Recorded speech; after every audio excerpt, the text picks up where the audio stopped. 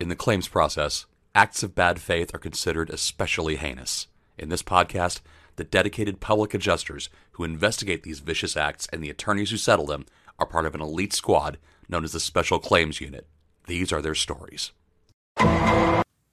Welcome to another episode of Law and Policy presented by the Pain of the Claim. And yes, I have him back. He is sitting right across the table from me in the beautiful Maker's Gym right here in Frisco, Texas. Right. I can't believe we're in person. Ladies and gentlemen, welcome to Law and Policy, Mr. Scott Hunziker. I know, y'all settle down. Y'all are being crazy. Just keep it cool. I know. That's enough of that. How am I going to live up to that? I have no idea. They're rowdy, though. They're rowdy. It's because they're rambunctious. Yeah, it's because here at Maker's Gym, you can get you a cocktail while we're doing podcasts, which is always fun. I've heard the rumor. It is just a rumor, though. It is. It is just a rumor. Scott, how have you been, man? You know, before anything, I think we got to admit that it's been too long. It's been a while. It's been a minute. I believe a certain level of confession is necessary before we get into the purity of what we're here to do. Go ahead. So it has been way too long. Lots of things have been going on. Lots of new things since we last had an opportunity to talk. Why don't you let our listeners know the great news? What's going on in your world? October 1st of last year, my partner Ben Barmore and I, we had been with another firm, and we had manned the first party division representing policyholders only, just as we have for years. Right. And we broke off and started our own. So we're downtown Houston. We've got the office. We've got everything moving. We've got some incredible clients and inspiring stories and very worthy causes. And we're very blessed to have the opportunities we have to help a lot of people.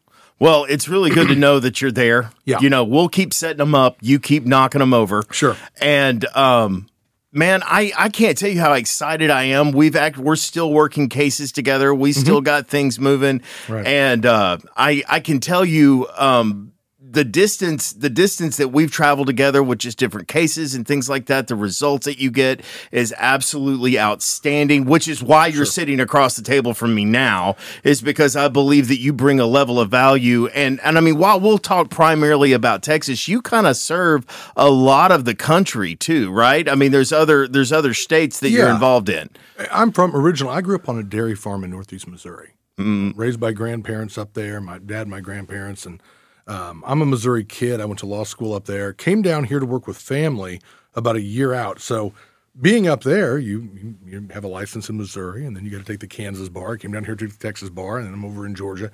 And Ben Barmore, my partner, and I, between the two of us, with the relationships we have and the licenses we have independently, we work in a lot of states. We've helped a lot of people. We're mostly commercial. We've done some residential stuff, many cases in that regard, but we have a expanding footprint. But Texas is our home. It's our home office is in Houston. I think there will be a point where we also have one likely in Dallas.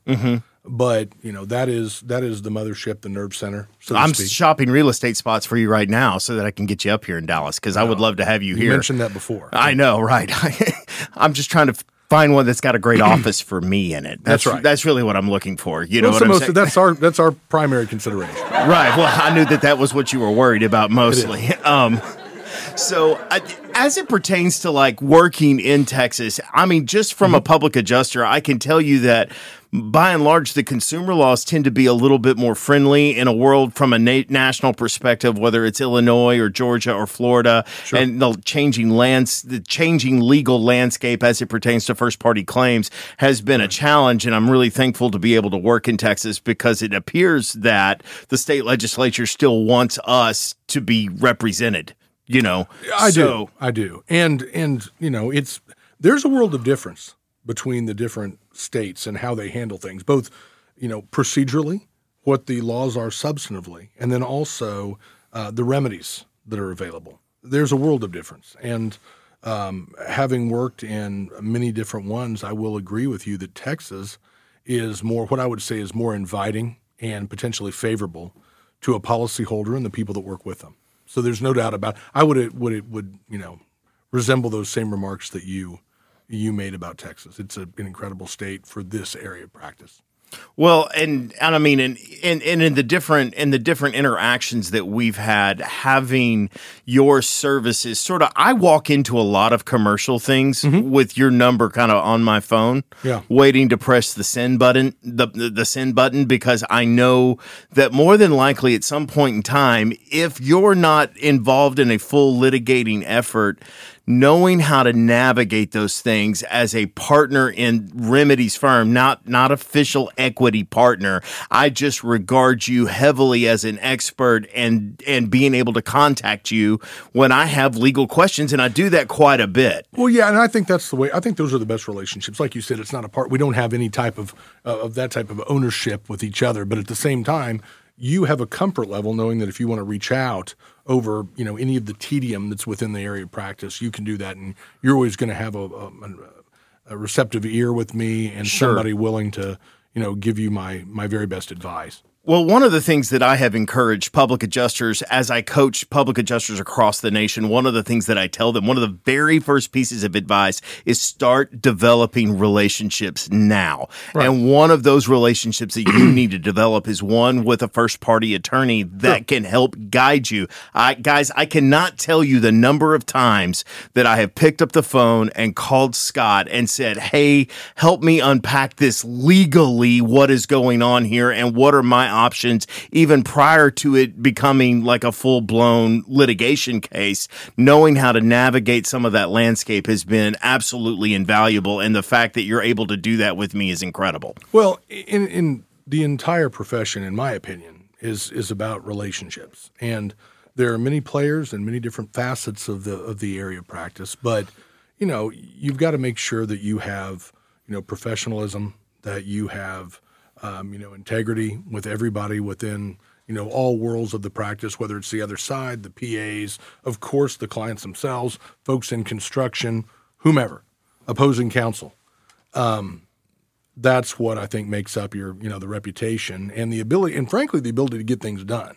Because a lot of times when there's so much tug of war, it never really goes anywhere. So we, Ben Barmore and I, that's one thing about our practice is, it's firm but fair. It's a respectful practice, but at the same time, we want to make sure that we're always the end game is always the very best interest of the policyholder, whether residential or commercial, that you represent. Well, I think a lot of people look at the legal process, and we're going to get into some of the legal process and sort of what happens kind of once we turn it over. And I want to dispel a myth real quickly here. Yeah. A lot of PAs and even homeowners think that the legal process is like a goal line stand by the carrier, that we've gotten it down to the 1 yard line and it just requires an attorney to kind of punch it across the goal line and get the thing paid. And it appears to be a very quick thing. And it's like they look at the legal process as this ultimate, I've called in my big brother, we're going to meet you at the bike racks and I'm going to put you down in the ground. And it's just not that at all, is it? So it is really a completely different ball game. It's a completely different tournament altogether. And I love sports analogies. And so can you kind of give us an idea, just maybe even a Reader's Digest version, and we'll dig into it a little bit. What happens once a PA turns over a file to you? Yeah, and we can talk about it from 30,000 feet and then drill down. Okay, great. Yeah. When we get a case, all right, usually the way it works is somebody out there has gotten frustrated with the process. Maybe they haven't been paid enough or they haven't been paid at all. Maybe they don't even understand why they're not being paid. They're not getting an answer from the carrier or whatever the situation may be. Sure. Right? And they go and they reach out and how is it that I can, have somebody to give me a voice in this? And they go to a PA many times, all right? So when the PA gets to the point that, and maybe they've been successful, maybe they've been able to get a partial payment or more than one, or maybe they met the same fate and couldn't get anything. But when it goes to a lawyer, the biggest thing that needs to be done right off the bat is a full, evaluation, a very circumspect evaluation of everything that's taken place. And they want to know why we are here. Where are you at in the process? How did you get there? And what are the big roadblocks? Are they speed bumps? Are they brick walls? Is Right. this going to be a coverage defense? Or is it just a matter of, hey, they paid X because they thought that covered everything. You think it's Y, and now we have something there that may be fodder for appraisal, or maybe, frankly, it can get an early resolution. But when you were talking earlier about feeling like, okay, we're at the 1 yard line, and now we're just going to, we're going to punch it in. Right. We're going to give it to Zeke. Yeah. We're going to punch it in. Yeah. I don't know if I can use that reference. Can I still use Zeke? He's still a running back, just not in Dallas. I was always a fan. I love Zeke too. I think Zeke was great. I'm going to miss him, but I met him at Concrete Cowboy over at the Star here in Frisco. Oh, really? And boy, bigger guy than you think. It's amazing. Right? Yeah. But it's not just a goal line stance. It's at any point within the process. It can be literally, using your analogy, it could be after kickoff. They just never even get a play ran, and it has to go legal because they're demanding an EUO, or they just send another letter saying, we're maintaining our previous position. This is going to be it. There's nothing else you can do. It's a coverage opinion. Something that's going to require legal. Sure. And I fall back when I talk about this with coverage because, that's something that doesn't lend itself to appraisal because it's not just a dispute over amount of damage. Right. If it's that, then sometimes you have a separate path you could take, and that originally anticipated no legal involvement. Now, it can have lawyers involved, but there's a path you can take if it's a disputed amount of damage. But the ones we see, it's a lot of coverage, or it's a situation where they just have already paid everything they're going to pay, and they say everything else is pre-existing or failure to maintain or, something like that. Now, that is related to the weather-based, the weather events, sure, as a precipitating, cause of sure, damage. Right. It's a totally different world when you get into the fires and the thefts and the things like that. Right. Well, I mean, like the failure to maintain is because there's always an event. Sure. That exists beyond our control, that the event is going to happen whether we do anything or not. So we're subject to the event. Take the freeze of 2021. Sure. Okay. Sure. But by and large, most policies are going to state that we're going to cover this under this condition of your reasonable care to maintain heat in the building, so to speak. Sure. You're going to have to maintain a level of reasonable heat, 55 degrees, 65 degrees, whatever the 65 degrees. Whatever the policy may say in this given situation. Right. And if you did not maintain that, then there is no coverage for you. What is it? You get drain the pipes, maintain 65 degrees. There's usually a list of typically 3 of those in that scenario. And I've got those in Texas, Missouri, Kansas. Ben and I've seen those in different spots. Well, and I will tell you, it is it's a variation on a common theme. Usually when you get a case in, the theme is just that, hey, they did not meet the mark. They didn't meet the task of what they had to do as a provision under the policy for an insured. But well, let's take this for example, the freeze of 2021. Yeah, and I mean, I'm smiling ear to ear right now because I know what I'm about to get into. In Texas, you go to bed and it's 65 degrees outside. You wake up the next morning and it's 14 degrees and it's covered in ice. And so your failure to maintain, there was no opportunity to do so, because if you're talking about a commercial building, like I worked in one that was essentially a daycare is what it was, but it was a preschool. The people went home, everything was fine. Maybe you felt a chill in the air, but by and large, expecting the entire state to shut down due to an Arctic blast, and we're talking a landmass the size of Texas.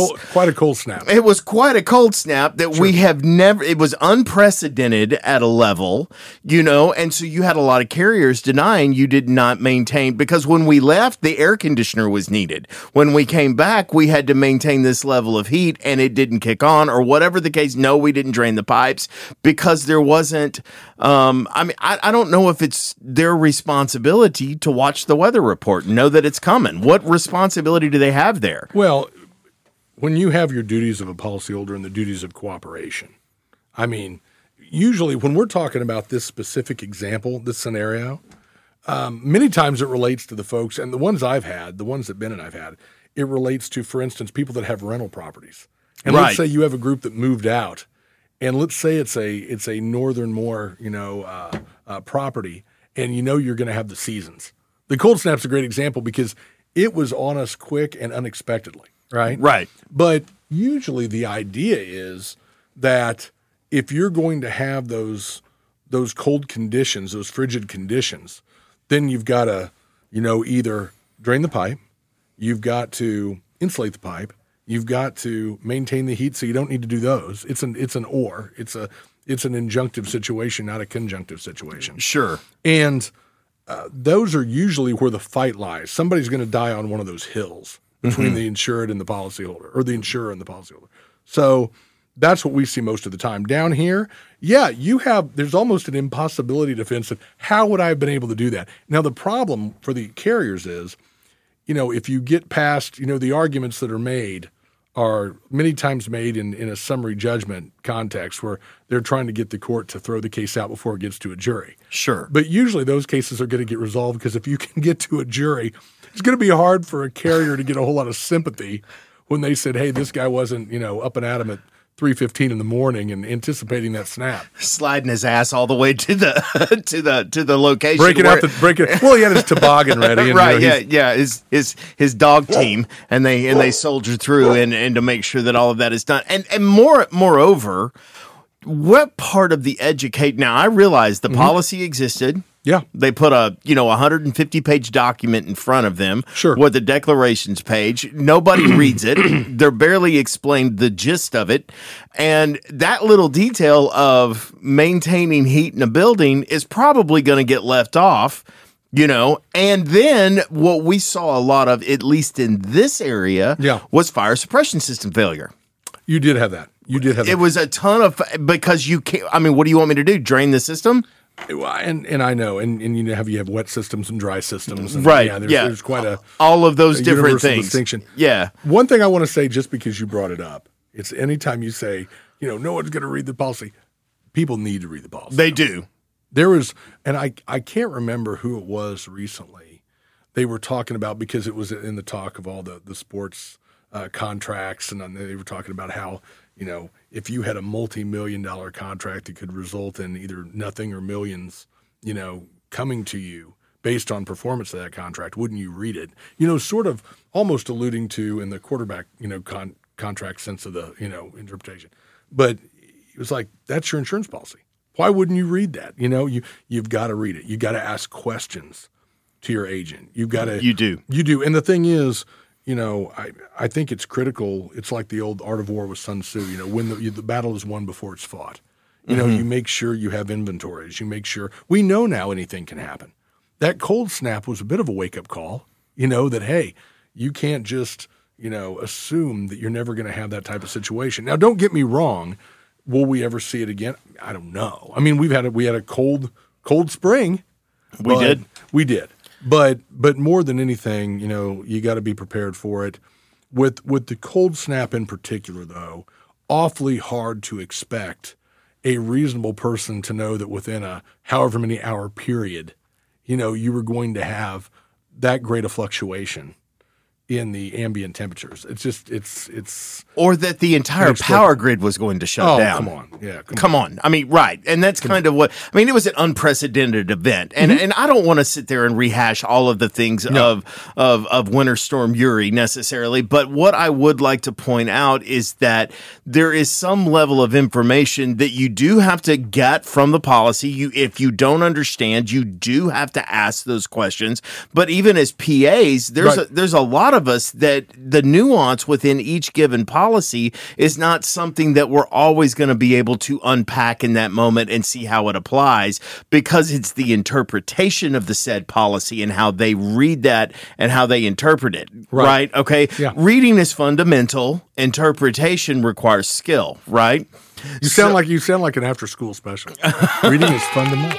It is. It's fundamental, and so. But the importance of asking those questions and understanding how the policy works, functions, and operates is really, really important. But most of us buy that because at some level we're contractually obligated to own it, not because we really want it, but because we're contractually or legally obligated to own said policy. You are. And so because we're just trying to fulfill our financial responsibility, we own and have it in place so that it protects, but we don't really understand the why behind that. Right. Do you know what I mean? I do. And so we don't, and we're just trying to fulfill our obligations. My understanding is not a prerequisite for my obedience, right? So I want to be clear when I say it is super important that you understand the document that is supposed to be securing your financial health. And I cannot reiterate that enough. Well, understand it. And this isn't limited to whether you're a business owner with a commercial policy or a business owner's policy, or if you're having something just for your home. The key is making sure you know what it covers. What are the time elements involved? How long do you have to make a claim? Or what policy period does it cover? Are there changes along the way? Are you getting notices of changes? Are you having to sign something? Are you being told about them? And here's another one. The amount of damage, the amount of coverage you have, and what are what I always have called coverage buckets?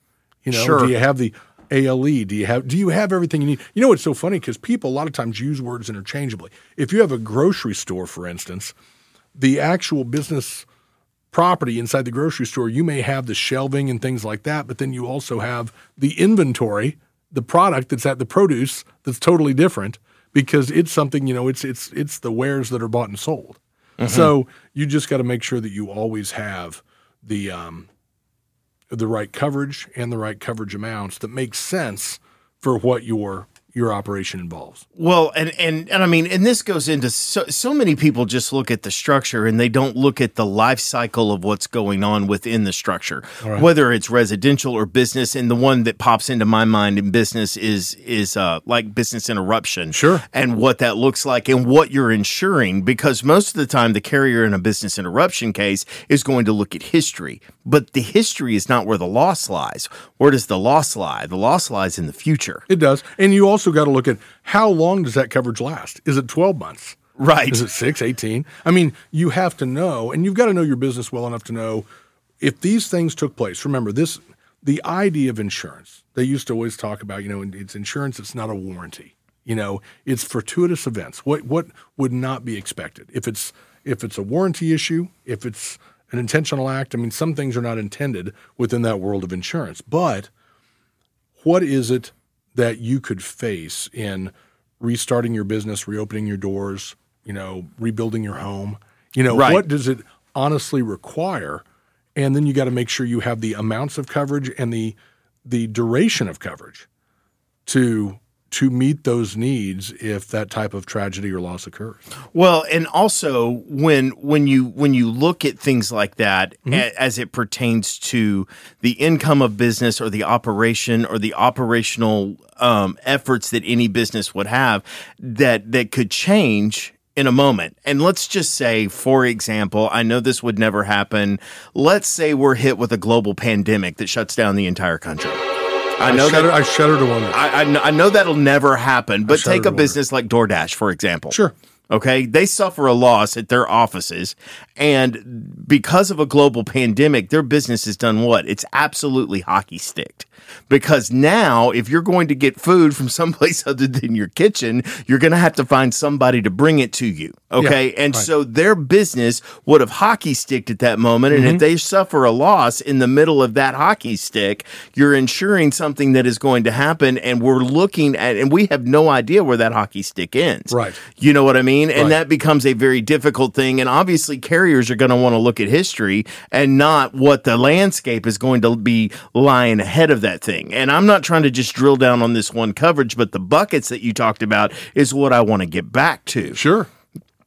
And when we get into whether it's coverage for the structure, whether it's business interruption, whether it's contents and all of the different things that, because you may have insured your property to have 11 computers in it, and you could run your entire operation with 11 computers, and then a global pandemic hits, and all of a sudden, in order to everybody's by Zoom, yeah, you've got to buy it for everybody. You got to buy it for everybody. Absolutely. Do you see what I'm saying? I do. So all of these things change and pivot, and understand in the changing landscape of what's going on, we have to be aware of what those coverages are and how they work. And that's just one of the responsibilities of being a homeowner or business. Sure. Many times, you have to be able to hear the music and then know when it's going to stop and make sure you got a chair when that music stops. That is so true. You have to. Otherwise, it's devastating from a business standpoint, and to not read those tea leaves, moving forward. Right. To look at what you got,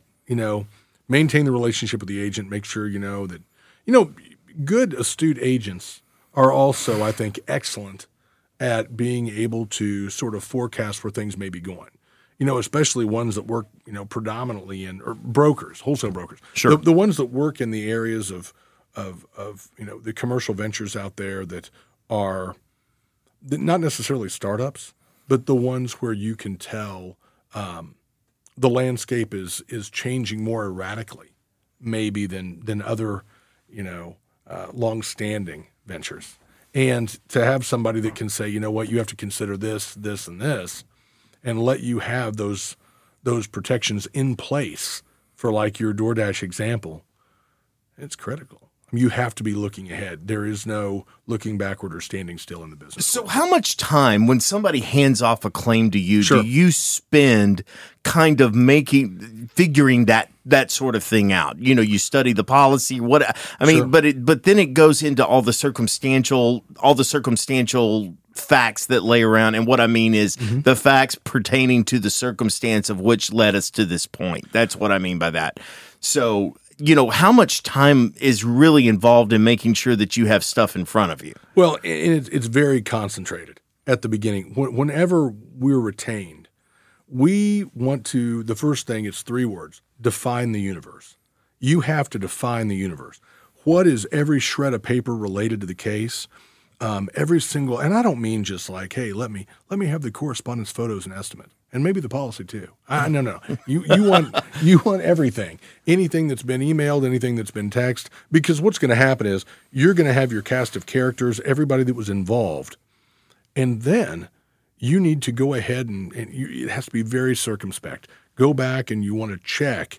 Don't rely on, you need to learn the written material, but don't just look at that in a vacuum. Go back to your client. Hey, listen, on these 3 people, I see they were involved in this. Is there somebody not being mentioned here? Define everybody, because when you get into court, many times you may have some of your strongest witnesses not even be paramount within those first documents you look at. It could be somebody that came out there later from the insurance carrier and totally agreed, just expressly agreed, made an admission on behalf of the carrier that you were right as a policyholder. But you may not know that if you just go by the typical rank and file, perfunctory examination of the information. So it's a very, very concentrated and we operate, Ben and I, one of the things we've always done, we work together well in this regard.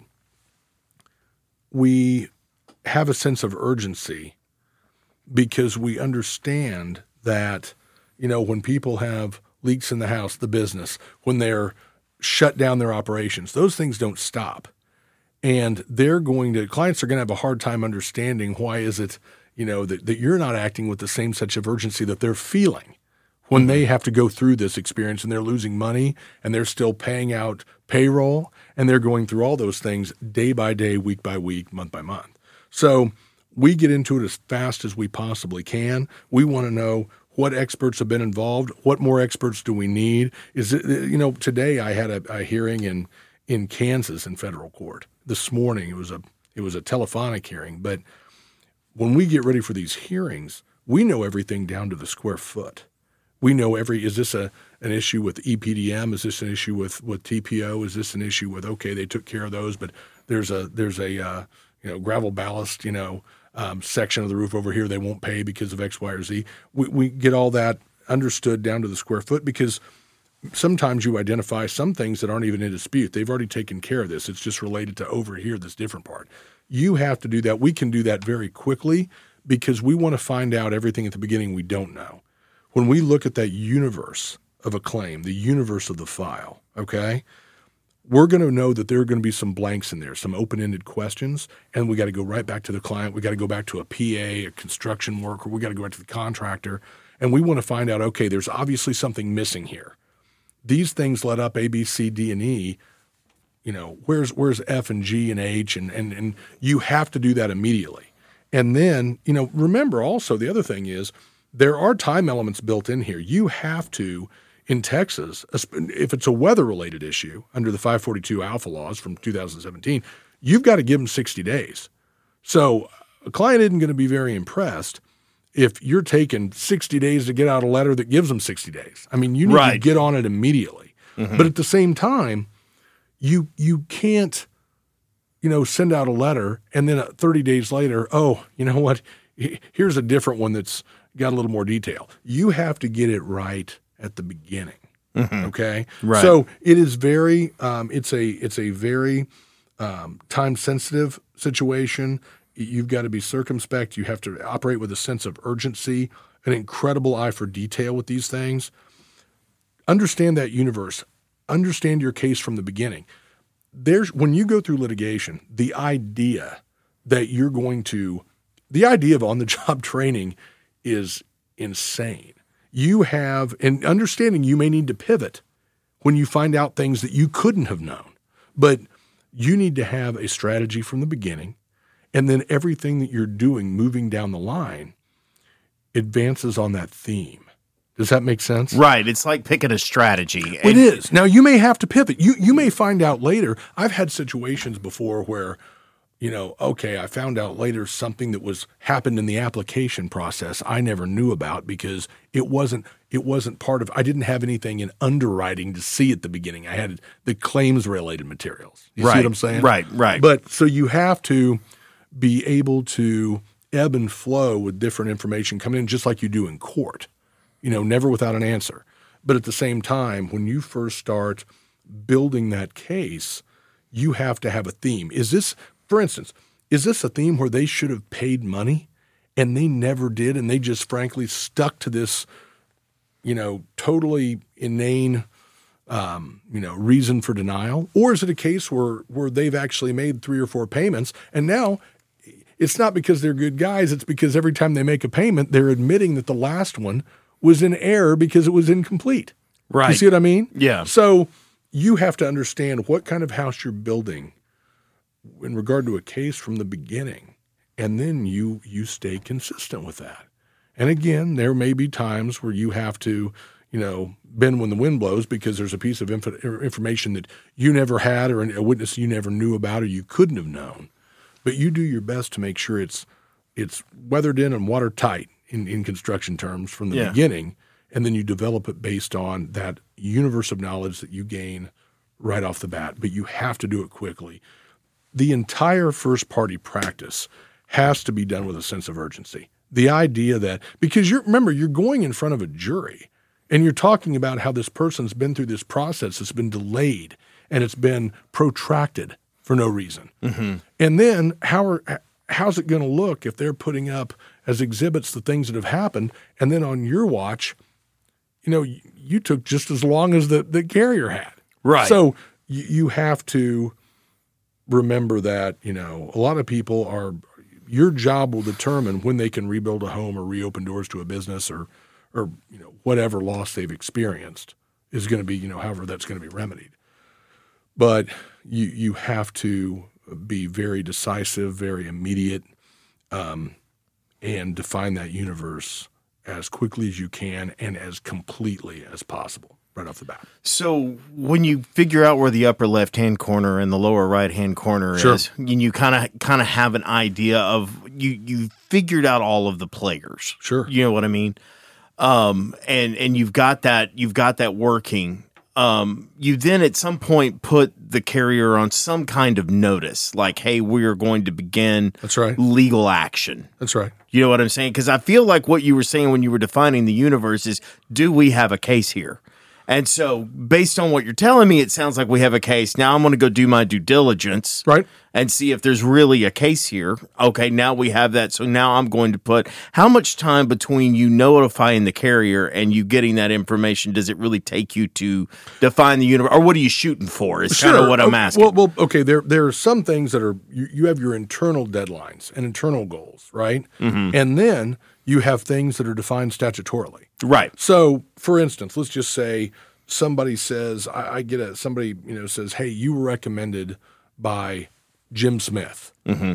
And I have a case. It's here in Texas. It's let's just say it's a tornado related case from up toward the Panhandle. It's in Dalhart County. Wow. So that's up there. It's up there. I picked the northernmost one I could. Right. So you look at every single thing that exists to determine, is this a viable case? See, sometimes it's not. Sometimes you get it in and you recognize, wait a minute, this wasn't from a 2022 event. This was from a 2017 event, and they had it denied in 18, and we're already a year and a half, 2 years past. There's nothing here that can be done. Right. So, but once you determine if there is something, if there's a tenable claim, if it's a legitimate, cause of action with real damages, and something that's going to be worth the journey for the policyholder. Obviously, if it's something where, it's a $400,000 claim and they've paid $397,000, then it might not be worth the journey for the final three. Okay. Mm-hmm. But once you realize that it is something worth advancing upon, then that's when you go ahead and you let's say you enter into a new agreement to represent that client. Sure. You're never going to end your search for the information. Number one, in litigation, you've got an existing duty that endures to continue to supplement information you find and you learn of. You can't just, hey, here's everything I have to the defense, and then later on you learn of another witness or you learn of, oh, wait a minute, there was another estimate. No, here, where's that second Hang on, drawer? let me let you talk to this guy. Yeah, well, let me put you on hold for a second. Wait a minute, the gardener might have something to say about this. Yes. Yeah, right. No, but no, I mean, you have a duty to continue to engage honestly throughout the process, regardless of what happens.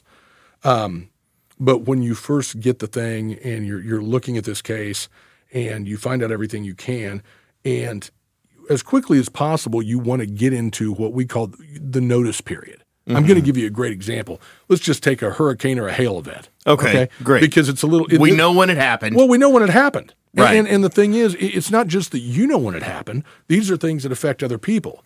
I mean, I changed to the plaintiff side. I did defense work for insurance carriers through Katrina and Rita. So my very conspicuous point of demarcation when I made that change was Ike. Okay. Well, good luck going in front of a jury saying that, well, Ike was an isolated. Well, no, it affected a few people. Right. So this only happened to you, right? This is some beyond peradventure here. But when you get those facts in and you have a weather-related event and you have to give – now, Ike's a weird example because that was pre-542 alpha. But right. Since 2017, you get everything set out. We're very detailed. We are everything. We look at every case as certainly having its own DNA, and that's not just with the players or the policy or the address. It's with the actual, the facts of the case that we want to put in and show. Hey, we're not saying this is a 541 bad faith case because other cases have been that came out of Hurricane Ike. It's because this case has these particular facts with this exact chronology and these outcomes that were unfair, and that's why it qualifies for the additional remedies under 541. Mm-hmm. So we take an incredibly granular view, and that's one thing about and Ben Barmore is probably one of the best ever at what I call he's the S&S, the systematic and the surgical.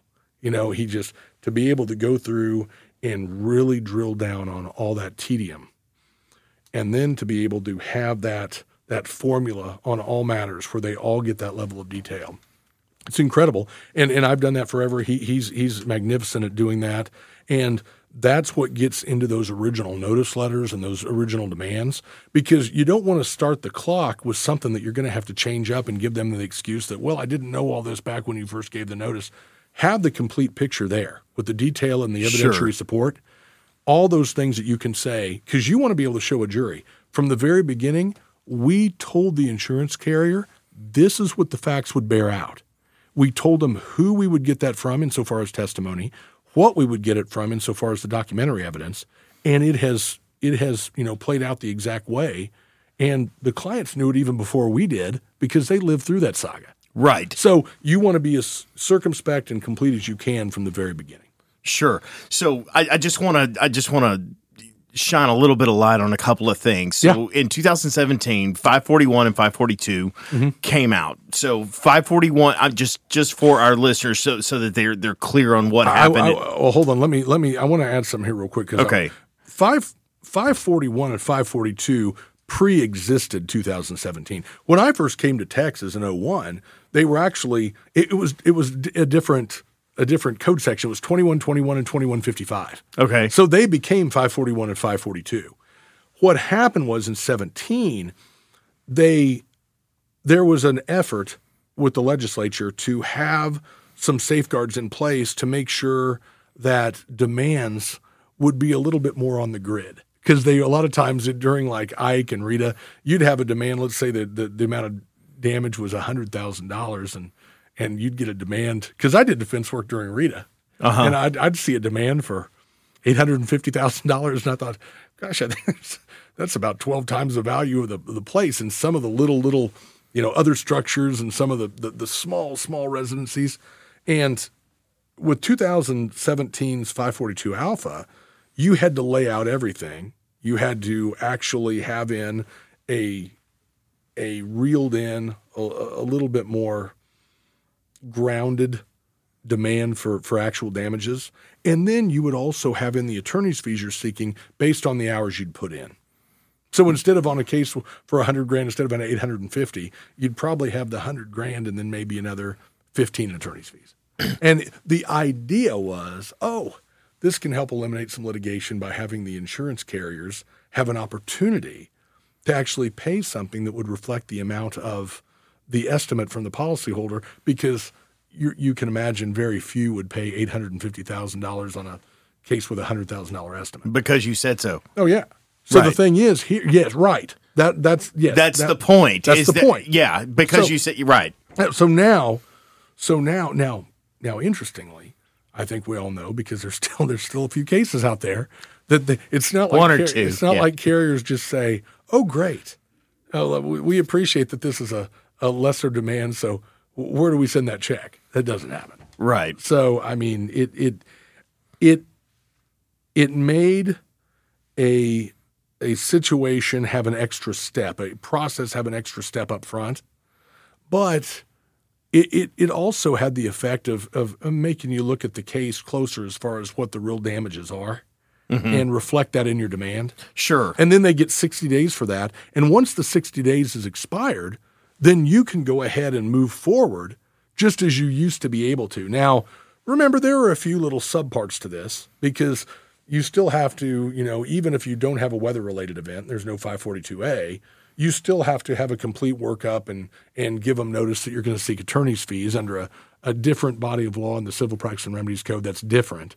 Or if you have a situation where, usually more in the third-party context, where it's something under a DTPA issue or a Stowers issue, those have their own individual timelines that relate to different causes of action. Sure. But the 542 Alpha was the big thing out of 2017.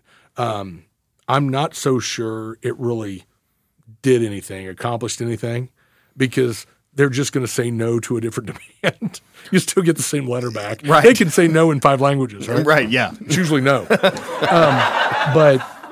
that was the concept behind 542 Alpha. Well, and so one of the things public adjusters, one of the more popular efforts that public adjusters are learning now, because back 10 years ago, we could just send in photos and an estimate and a well-written narrative and get claims paid. Sure. But things have become more contentious as years have gone on. You know what I mean? In some places, the carrier moves the goalpost, but in other places, the carrier requires significant real documentation, not simply opinion on the side of the insured when it's like, basically, because a hailstorm came through, this is why holes are in my roof. Okay, well, hang on a second. The storm that came through had half-inch hail, so I'm thinking that maybe the holes in your roof are not related to half-inch hailstones because these are the size of bowling balls. That's right. You know what I'm saying? And so there was a time when we could just submit these damages and we had a related event that we could tie it to, and these claims were getting paid. Now, hear me, people. I am speaking in absolute hyperbole here. So I want to be clear that just because we have an event to tie it to, a date of loss that we could make work, and it seemed reasonable and plausible, now carriers are more geared to making us prove a little bit more that these conditions are directly related. And so one of the things that public adjusters are doing is we are employing experts during the proof of loss phase. Mm-hmm. Okay. And so whether it's hiring our own engineer, maybe we're inviting industrial hygienists into the situation. Right. We've got all of these different laboratories. You may have and a experts. meteorologist. I do use a meteorologist. Exactly. Yeah. You know what I'm saying? To determine what happened at this specific location. Other places that I see it is you may have somebody that's specialized in thermography and what that means. Metallurgists come into play when you deal with these large metal roofs. Microscopic investigations as it pertains to roofing membranes. Mm-hmm. All of these different things are coming together, and PAs are becoming more and more astute to what goes on in this that may have only happened in the legal processes 15 and 20 years ago. Now we're involving them during the proof of loss period. Am I making sense here? Well, sure. I mean, one of the largest matters that we have is a case where from the very beginning it was clear that it was a thermoplastic polyolefin roof. It was a TPO roof, and it had just been skinned back by a massive Midwestern weather event, like tornadic level winds. And it wasn't just a matter of sending in the proof of loss. We made sure we had. It wasn't just a lick and a promise. It was the expert estimator. It was a causation expert. This one involved gypsum decking. We had one of the biggest gypsum manufacturers and sales people in the entire Midwest, and they're still our experts now. And I think there's a couple things that make that advantageous. Number one, you're certainly backing it up, and you're giving a better chance to get things resolved up front without having to go legal. But the other thing is, whenever you have someone, let's say that engineer does a full evaluation, and let's say it has to go legal. Well, if it goes legal, let's say it goes legal and it's 9 months later, right? The person you have for your causation expert has what I call the closer in time benefit. It's not like they're, now we're getting into legal 9 months later. A few months after that, we go ahead and get into a lawsuit litigation. And then a few months after that, maybe 5-6 months after that, we designate experts. And now go back to the beginning. We're a year and a half after the PA was involved. And by way of that, the experts are another 18 months removed. So are you saying that their information and their data that they collected in the pretrial efforts were advantageous? Advantageous, yes. But has it perished? No. What I'm saying is you've got a great argument that, hey, listen, the people that were out there, our engineers that were with you, mm-hmm. they were out there doing the work and looking at this much closer in time to the storm. Sure. So that's very beneficial. Right. Because let's just say, for instance, you got somebody bringing Storm A, and then in my example of the 18-month, passage of time, let's just say that 14 months later, there was another storm, and now they're claiming, maybe it's gone to a different carrier at that point. You see what I mean? Mm-hmm. You have that snapshot in time, that point of demarcation, back when that original examination inspection was done, and those conclusions and opinions were drawn.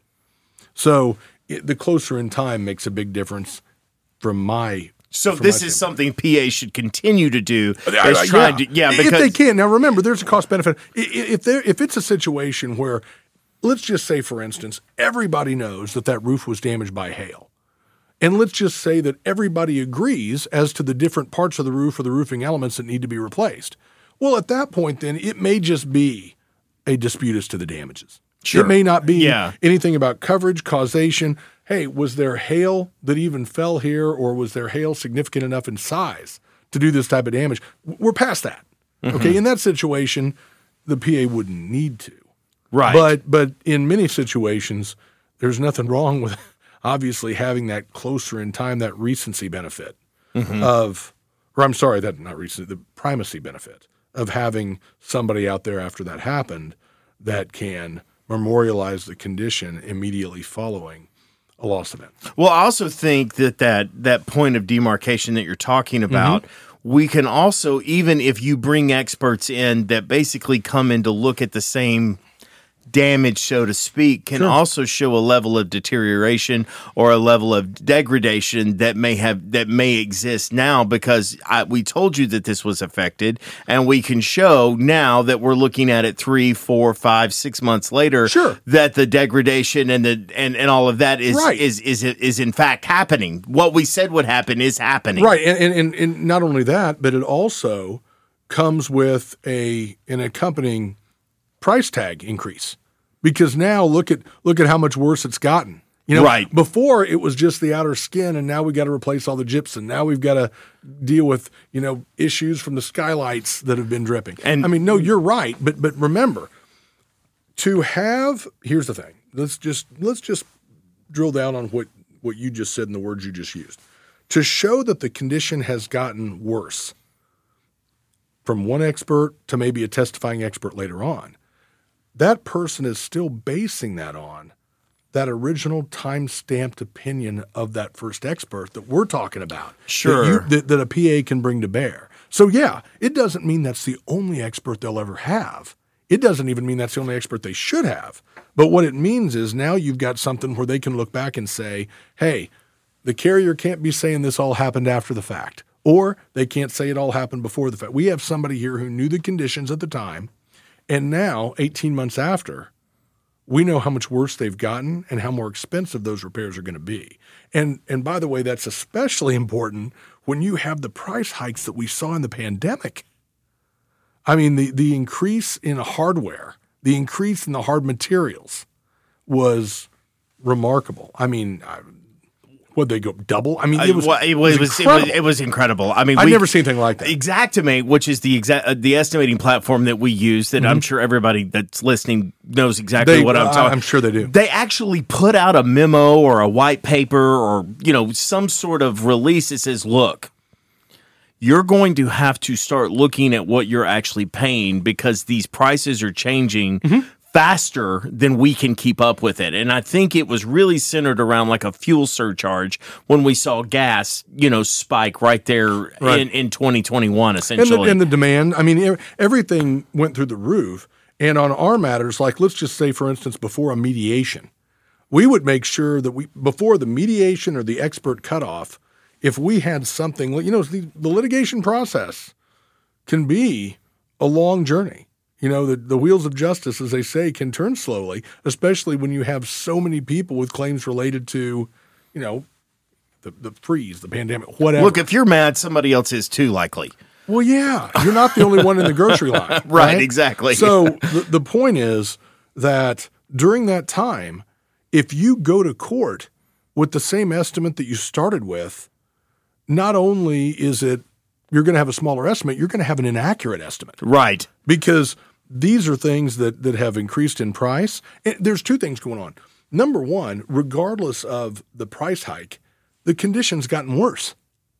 And that means you need, additional hard materials, additional labor, right? But even if it didn't get worse, the cost of repairing it, in mid-2020 is going to be different than the fall of 2022. Noticeably. Right. So even if it's not expanding the scope because of a worsening condition, just the amount that it would take to do the same exercises with the same materials and the same people working the same amount of hours is going to be markedly different. Well, I mean, and often, I work multiple claims that don't have you involved. And one of the biggest things that I see when I become involved, as things become contentious or challenged at a level, one of the very last things I do at the end of it all is I ask for the customary or the cursory price increase, the priceless increase of whatever it may be. And I do get some pushback on that. And my argument is that all the time is your opportunity to fully pay this claim was at your point of inspection after the date of loss. Right.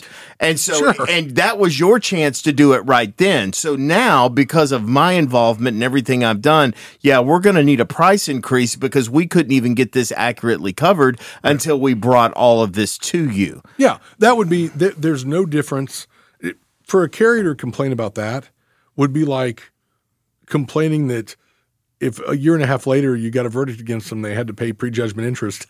Well, we're having to pay more. Sure you are. You took an extra year and a half. Right. So that is one consequence of a protracted amount of time.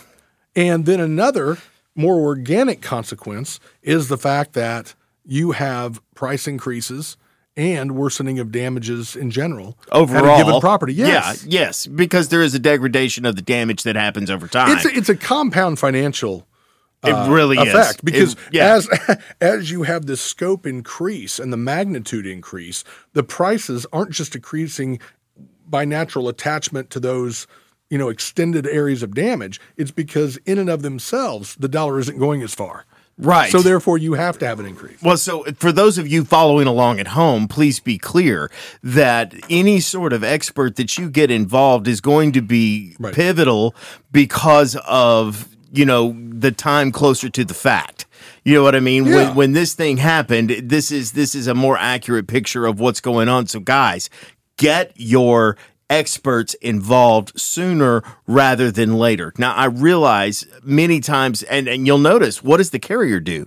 As soon as there is contention, as soon as there is an argument or a disagreement about the extent of damage or the causation of damage, they bring in their level of plausible deniability of an engineer to come back and basically say, hey, no, this was done by ground shifting or tree roots or whatever the case may be. Right. They find some excluded reason to basically not extend coverage. And that is something that we feel like all the time, that basically the carrier is looking for affirmation of their strategy rather than information of the loss. I've found many instances of what I like to call the reverse engineering. We're gonna, we've got our engineers and they're going to go out there and they're basically trying to step it back, and sort of have a result oriented, process and conclusions that support this initial opinion, even if the facts, get in the way of their story, so to speak. Right. And that's kind of, that's what I see. And so I like to be more proactionary rather than reactionary. Sure. And so when I realize that I am going to be in a position that is going to require facts or testing or evidence beyond my opinion, what my opinion would be, because my professional opinion exits when it's no longer a policy statute or a policy provision. And I am here as an expert in policy. I am not an expert roofer. I am not an expert project manager. I am not an expert metallurgist. I am not an expert meteorologist. Mm-hmm. I cannot speak to what this sort of, this cause of loss or this event, what effects it's going to have on this building. I don't really know. I can't say, is mold going to grow quicker here than it would in other things? That level of expertise, no matter how much I've seen, my credentials in this situation do not apply necessarily. So, I am telling, as a part of the process, when you get ready, we hear all the time, work every claim like it's going to go to an attorney. That is sort of like the pre-thought that you have when you walk into this thing, is work under the assumption that you're going to have to turn this over to an attorney so that you're getting all of the evidence that you need to hand over to them. Well, and the adage that translates onto our side is that every case is worked up as if it's going to trial. There was an old saying, and it was apt, and that saying was, if you prepare a case for trial, then you can be prepared that it'll settle. If you're preparing cases to settle, be prepared to shut your doors. Right. Because you're not doing what it takes to operate from the greatest position of strength. Yeah. I mean, if you're doing things just to fill in blanks and trying to get a settlement, whether you call it fighting uphill, throwing off your back foot, operating from a position of weakness, you're going to be hurting the facts of the case, missing opportunities to really buoy all those strongest elements that you have in your case, because you're not having possibly the best experts to accentuate the finest points of your case, whether it's from causation or from a damages standpoint. You're not building the foundation, you're not building the case in the best way, in the best interest of the client. So when you get the case, we talked about, Barmore and I, we always get in there early, fully evaluate it, create the strategy, and then advance on that strategy. Everything you do has a purpose. Remember, don't forget, when you get in front of juries, if a witness doesn't help you, they hurt you. And people say, oh, that means that you got bad testimony. No. Just by putting up somebody on the stand that doesn't add to your case will lead jurors to many times wonder, why would he think that's helpful? Does he know this as well as we thought? You see what I mean? If they're not helping you, it's hurting you. There is no neutral. It's either they help the case or they don't help the case. Right. So for us, it's not just about building that at the beginning. It's every single step has to be aggressive, deliberate, and carried out again with a sense of urgency. Because just because you're doing things in general doesn't mean you're doing something to strengthen the case. You have to make sure it's consistent with your theme, and it's very, very well thought out, every step you take. So what else can a public adjuster do? What are like just best practice habits that we can be doing? So I think we understand that, we want to get experts involved. I think it goes without saying, but I'm going to say it anyway, is keep track of every single communication effort that you have that is claim related whatsoever. One of the things that you had even said is there may be this insignificant person that you don't think that matters, but I have lately, if they send out a third-party vendor, I want to know, I'm going to try to get the name, contact information, and the CV of the individual that is providing evidence either for the carrier or for me. You know what I mean? It doesn't really make any difference. I want to do that. Is there anything else other than those standard things that a PA needs to be documenting and providing you prior to it getting on your desk? There's a few things that can always help a case, and a few things that when you look at a file, you sometimes think, man, I wish this would have been done. This should have been done a little differently. Right. Now, one of those is forcing the carrier to take a position. Sometimes you get back a no from a carrier as to, we're not going to pay that. And you're wanting to continue to offer more information to try to, sort of force them to change their mind when they haven't really set out exactly what they're relying on as to why they've denied it or underpaid it. And one of the things that can be frustrating is when you get to court, or let's just go back in the process, when you first get a file, you want to know exactly why they took the position that they did. Remember, the claims process is over. We're in litigation, okay? Right. Think about this. I want you to think about chronology, okay?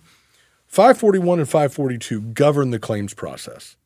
So at the point that you get the case and it goes into litigation, that process is over. So now we're grading the paper on as to why they did what they did. That's why a lot of times, we've been very successful in getting earlier trial dates.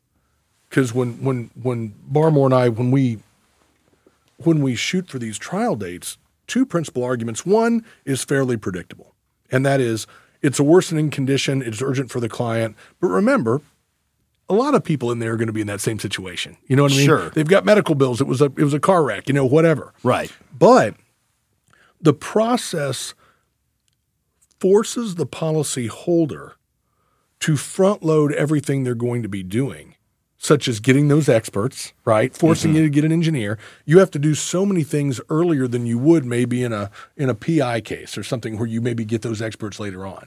You're baking the cake before you even get there because you have to. And the carrier, based on all those things you've done, when you've gotten these experts, you've started taking away their excuses. Well, you didn't get an engineer. Yeah, we did. Well, that's my point. Right, but here's what I'm getting at.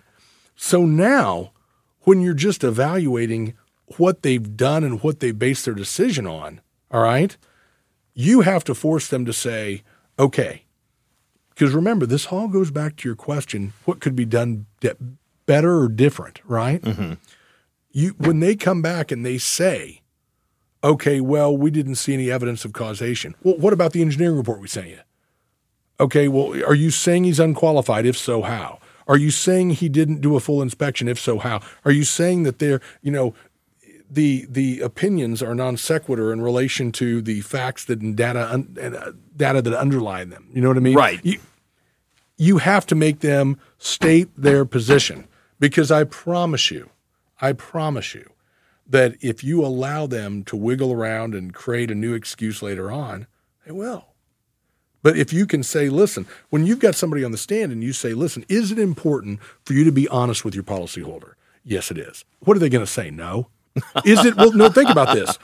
Dude, when you look at a policy, do you agree that you are typically in a superior level of knowledge as to that policy? They are. They're the ones that authored it, okay? So then you have a situation where you can say, okay, were you given this information? Did you reach a conclusion? Is it the right of the policyholder to know why you denied them?